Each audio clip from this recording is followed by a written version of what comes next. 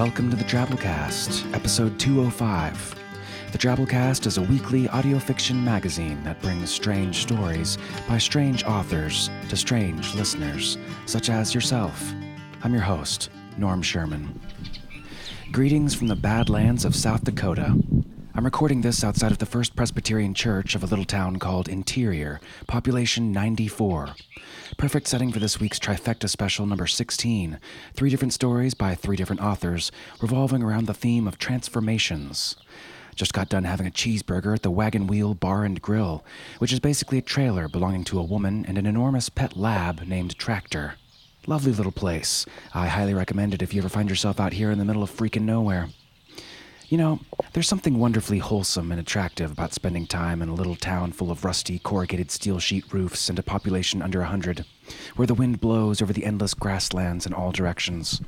Reminds you that bigger isn't always better, with the exception of old Tractor, of course, and most reptiles and cool badass insects, and sharks, and chunks of gold. Okay, bigger is better a lot of the time, but still, sometimes it's the simplest things in life that bring the most happiness. The things easiest to take for granted. Daddy wears his t-shirt in the cold Kentucky rain, while a boy in pure white briefs looks out the foggy window pane. And even though his hamster died, he finds comfort, this I swear. 'Cause you can't overlove your underwear. 'Cause comfort ain't just found in teddy bears. And there's no labels hanging anywhere. No, you can't ever overlove your underwear. You can't. You really can't. That's one important life lesson I've learned on this trip. And that leads us into our first story, Just Be, by Sandra Odell. Sandra's writing credits include publication in Jim Bain's universe, the Drabblecast, 4 honorable mentions in the L. Ron Hubbard's Writers of the Future contest, and upcoming publication in horror-bound magazine anthologies Fear of the Dark. She's a graduate of the Clarion West 2010 workshop, and she likes rolling in guacamole. And who can blame her, really? Who can blame her? So, without further ado, we bring you Just Be by Sandra M. Odell.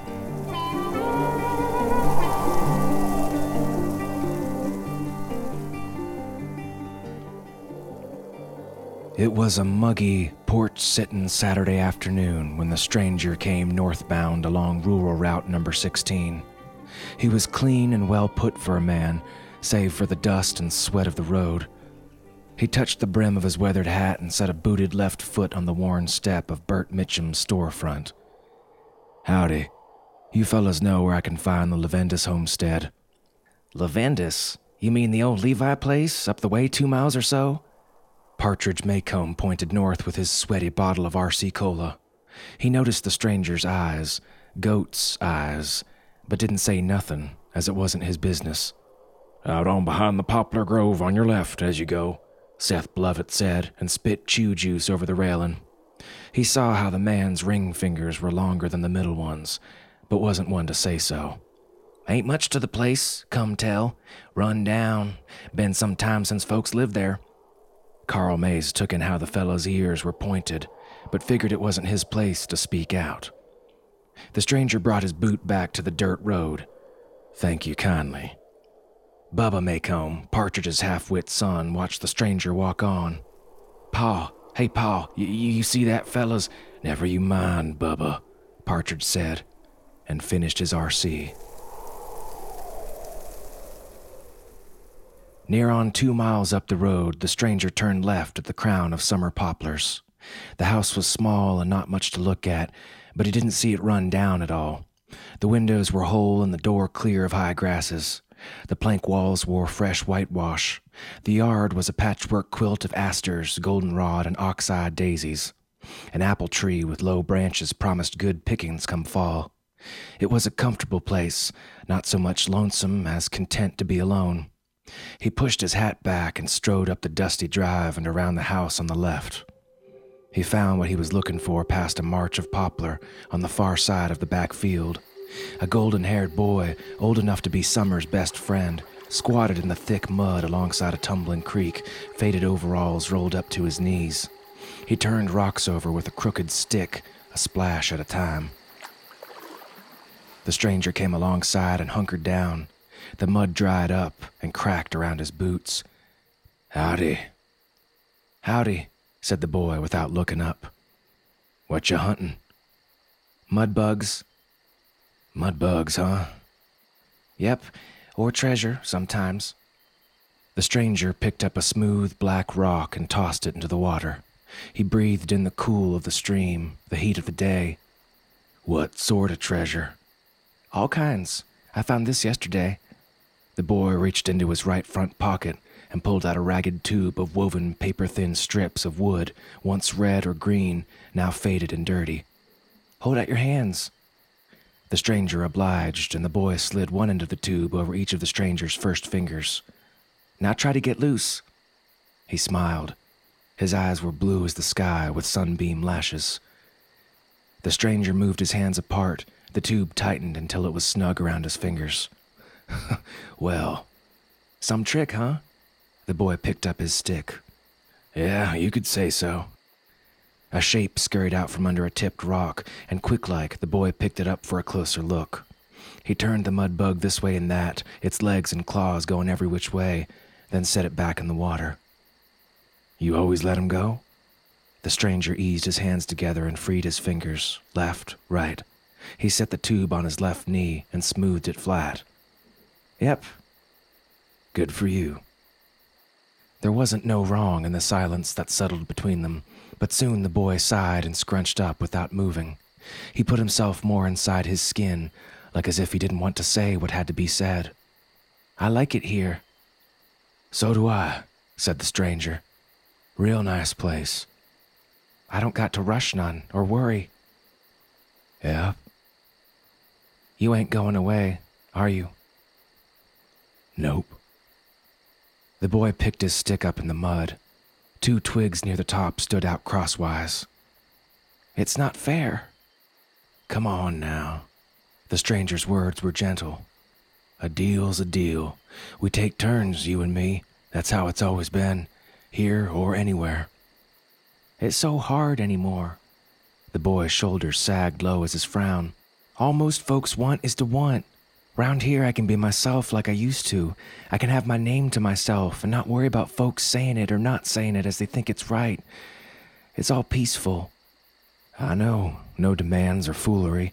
No deals." The stranger stared straight on at the sun, unblinking. "We can just be." They touched hands and kept company with the creek until the boy sighed and made his feet. "All right." He rolled down the legs of his coveralls. "You take care of the place." "Always do." Mud oozed from around the stranger's boots. "Take your time coming round again." The golden-haired boy headed towards the house. He looked back once, only once, as a dark-haired boy with 2 left feet unlaced his boots so as to feel the cool mud between his toes with no one to see and call him out as Old Scratch. The yellow-haired stranger headed southbound towards the bend in rural route number 16. His overalls were patched in a place or two, but clean, and he wore a John Deere ball cap far back on his head. He smiled bright and friendly. "Howdy, fellas," as he walked straight into Bert Mitchum's, and equally friendly when he walked out with a frosty RC Cola and fried bologna sandwich and went on down the steps. Bubba Maycomb watched the stranger walk on. Pa, you see that, fellas?" "Never you mind, Bubba," Partridge said, and took another swig of cola on a muggy, porch-sitting Saturday afternoon.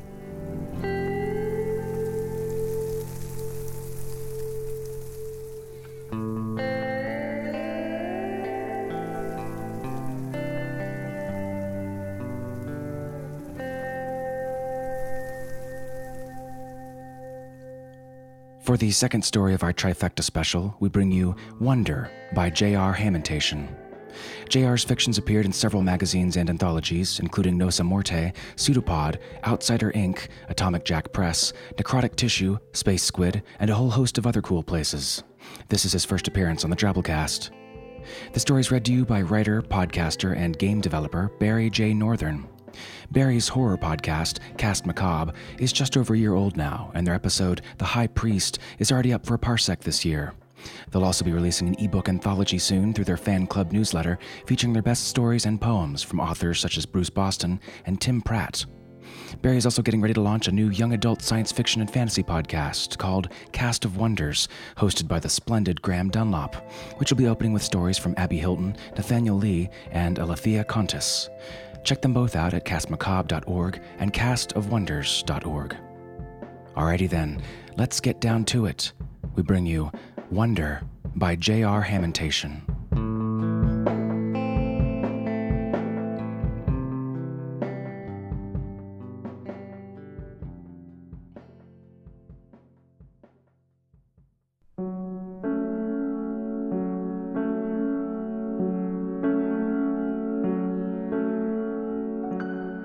Wonder if you'll think of me when whatever lady you marry tells you she's pregnant. But I know that's unlikely. Honestly, you'd have no reason to think of me then, anyway. Your plate will be full with babies' books and doctor's visits and late-night heart-to-hearts with your bros and confidential talks with yourself in the mirror. You'll be doing a lot to change your ways and to prove to everybody, especially your mother-in-law, that your wife didn't put all her chips on a losing horse. You won't think of me when your baby is finally born either. No, I don't know what you'll be thinking then. If popular culture is any guide, you won't be thinking anything, except maybe, I'm a father, I'm a father, I can't believe it, but I'm a father. The whirl of the delivery room will grant your inner wish and fall into a state of reverential calm. The doctor's pat on your back will fail to register, and your wife's warm, fatigued smile will go unnoticed, because at that moment in time, it'll be just you and your boy. I'll be the furthest thing from your mind. You won't think of me specifically when you change your baby's diaper, wipe your baby's ass, and feel something inside him scratch back. But we'll be connected in some way, because then you'll get to feel what I'm always feeling, some kind of inarticulate jolting dread in your gut. But your panic, lucky you, will last only for a little bit.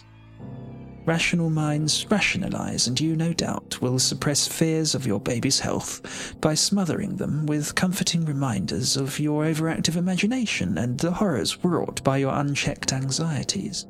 The baby books will have taught you well, but mine's only stretched so far, and I can't tell you exactly what you'll think or how you'll cope when you see formless movement pushing against your baby's diapers like a heavy body groping against blinds, or what appeasing words you'll offer to your crying baby boy as you hold his hand, and as earnestly as you can muster, pray to your God to anybody for the bleeding and redolent rotting in his mouth to go away. But soon enough you'll stop worrying about that, because soon enough he'll have no mouth. But I do know how you'll feel when all the doctor's visits fail, and you end up dealing with Frank or Sal or whatever quiet hoodlum in the waste management industry you manage to pay off. You'll beg him, please, please, please, to keep his mouth shut. Just take the package and get rid of it. Don't worry, you have his word. He'll take the unmarked cardboard box containing your baby, and hopefully he'll drive fast enough, or be oblivious enough, to make his way to the barge to discard your son before he hears your boy's mewling, gets curious, and discovers something his mind can't undo. I'll empathise with you when you hold your wife at night after you tell her it all went according to plan, that she can stop worrying, that you two can and will move on. I'll empathise with you a little bit, because at least then you'll know loss. You'll know a little bit about pain. And as scared and confused and distraught as you'll be, you'll look into your wife's dinner plate eyes and know you need to stay strong for both of you. But your stoic facade will come to its end soon enough. Desperate hopelessness, that's what you'll feel when you knock knock on the bathroom door, pleading with your wife to open the door, finally making headway when your fury breaks and you command her to open that fucking door. And there's that rage. You're finally putting it to good use. And to think, you thought it had left you. But we both know that underneath your brashness is gnawing futility, and that's all you'll know when she finally opens the door and lets you in, but turns away from you, too ashamed to let you see her face. But you can see it off the reflection of the mirror. You can't explain it, but her reflection looks too obtuse. It looks like melting. I know you won't be thinking of me then. I can accept that. But I do hope you think of me somehow when, in the middle of the night, you open your eyes and see your wife walking on the ceiling like a crab. God, I hope lightning flares and thunder booms right outside your window when you get that first good look at her. You'll subconsciously take note of how long her limbs are and how unstable she seems, how something about her makes you itch and grimace as if you were watching contorting maggots suckling over rotting meat. But somehow you'll know this is just the natural conclusion to what you set in motion 5 years ago. I pray some dying ember in your brain flares and you somehow think of me. Even when she lands on your stomach, moans a dirge into your ear, and burrows her hungry hands into your face like a dog burying a bone in the backyard. And if you don't think of me, I'll make you. Even as your face and skin and eyes play the part of the doggy's upbended dirt. But even then, I'll keep a little mystery between us. I'll let you wonder, just before your consciousness floats off like a boy letting go of a balloon, why it was 5 years ago that even though you had knocked the drink out of my hand, even though you had your friends all laughing at me, even though you were calling me a faggot in front of the whole bar, all I did was smile.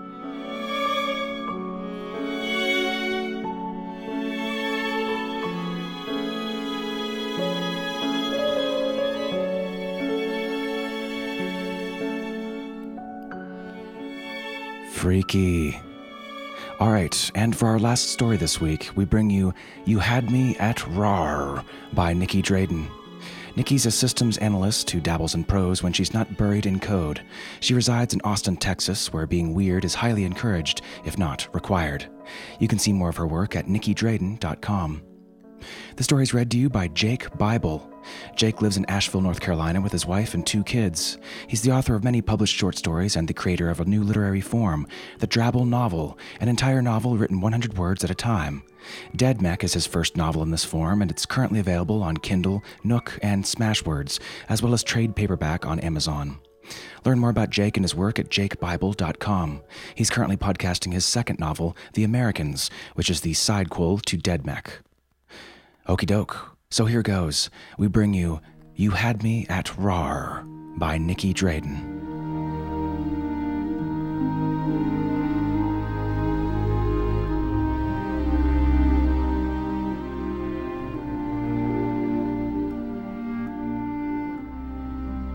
Few folks know that zombies prefer cat brains over human ones, cats being a smidge smarter and all. Problem is, cats are just so damn quick. Then again, few folks know anything these days on account of there just being 2 of us left, and I can't rightly call myself human anymore now, can I? Dr. Arbuckle performs last-minute tests on the machine as I watch. She swats me away when I get too close, not in a mean sort of way, but like Renee used to when I'd lift the lid off the stew pot to sneak a taste. Way back then, before Renee got the side of her head all chewed up. Yeah. Back then when I still ate stew. I'm nearly done, Dr. Arbuckle says to me.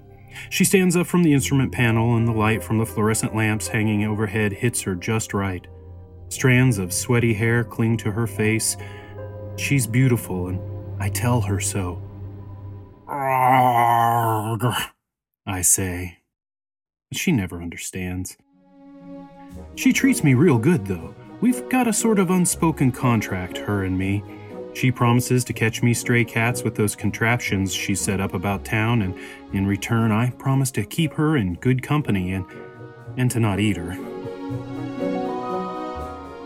June 6th, 2041, she says, adjusting the dial on the machine. That should give the world enough time to mount proper defenses. Arrgh, I agree. That's 2 months before the first confirmed case of the Rochester flu, which came out of nowhere and killed over 48,000 in just a few weeks. 6 months before the deadly mutation of the virus that now crawls through my veins. 18 months before mankind stares into the hungry jowls of extinction. Dr. Arbuckle works herself into a straight tizzy, stuffing a small duffel bag with test tubes and pages of her chicken scratch formulas. I try to shuffle out of her way, but I never move fast enough. "Stephen," she yells, giving me a bump with her hip, "a little room, please." That's what she calls me when she's frustrated.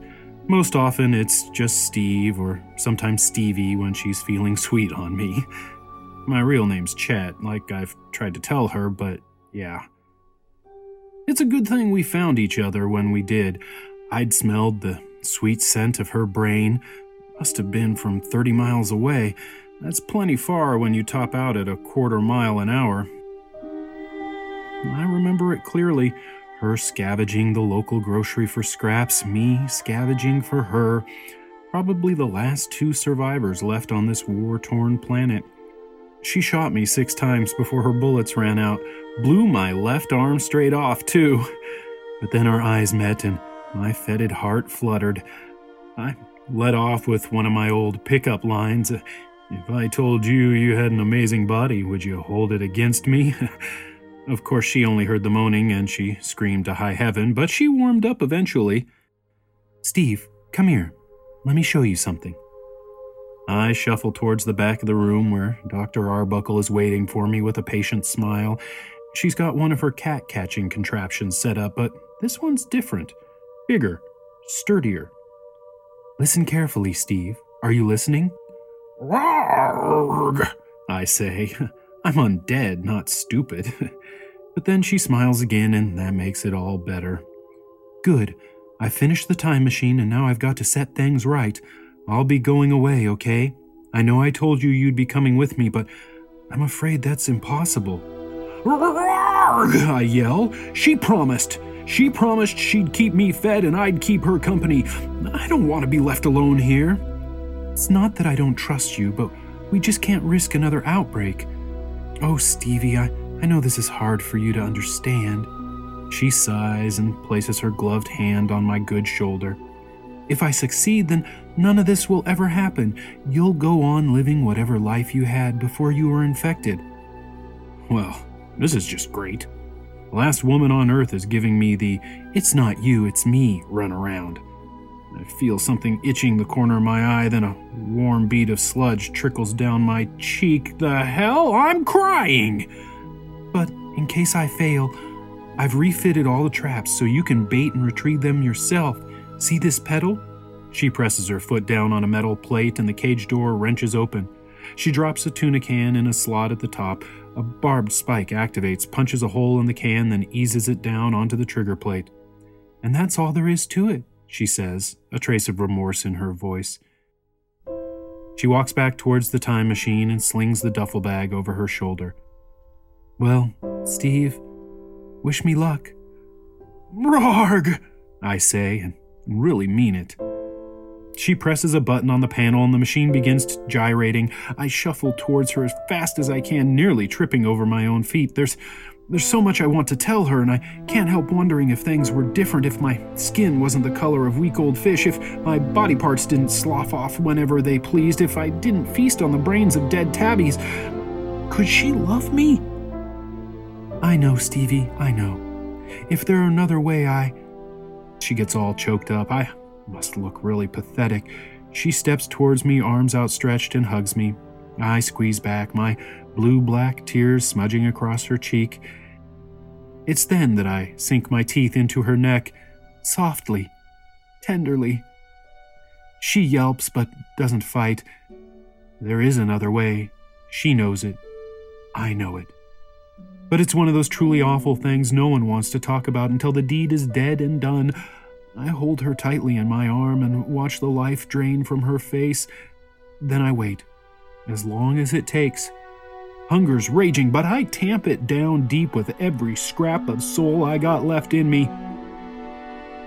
Finally, she starts to twitch, and her eyes flutter open. She takes a timid first step, then does something with the rigid muscles of her face that just might be a smile. I take her cold, stiff hand in mine. As we shuffle together over the threshold of the whirring time machine, she says those three little words I've yearned so long to hear. Rarg.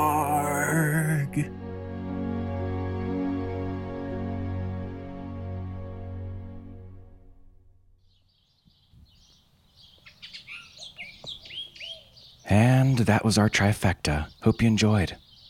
Transformation. Sometimes it's a sad thing when it arrives. Sometimes it's horrible. Sometimes it's wonderful. Sometimes it's part of the deal. Sometimes it's thrust upon us with soft and gentle undead jaws. So, the Drabblecast runs off the generous support of listeners such as yourself. You might know this. If you enjoyed this week's show, consider throwing us a donation via the links on our website, drabblecast.org.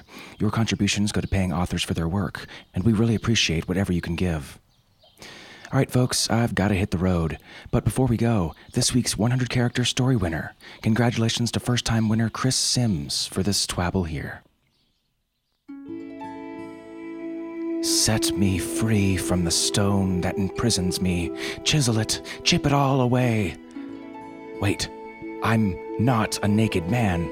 No, Michelangelo, no!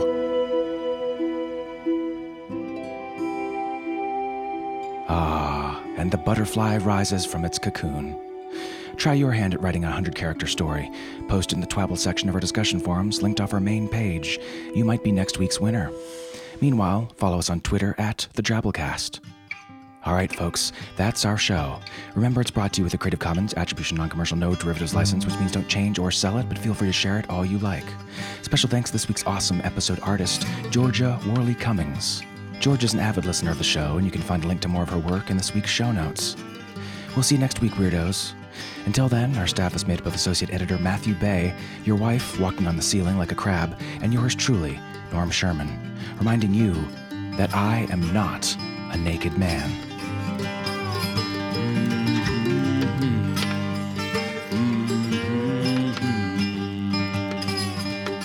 The evening saunters to closing.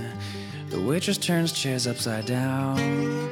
Piano player picks up his tip jar and drink, and the bartender shouts last round. An hour ago this place was loaded, and noise filled the room like the smoke, and laughter and curses spilled like booze from a glass. Words were all slurred when spoke. Yes, words were all slurred when slow.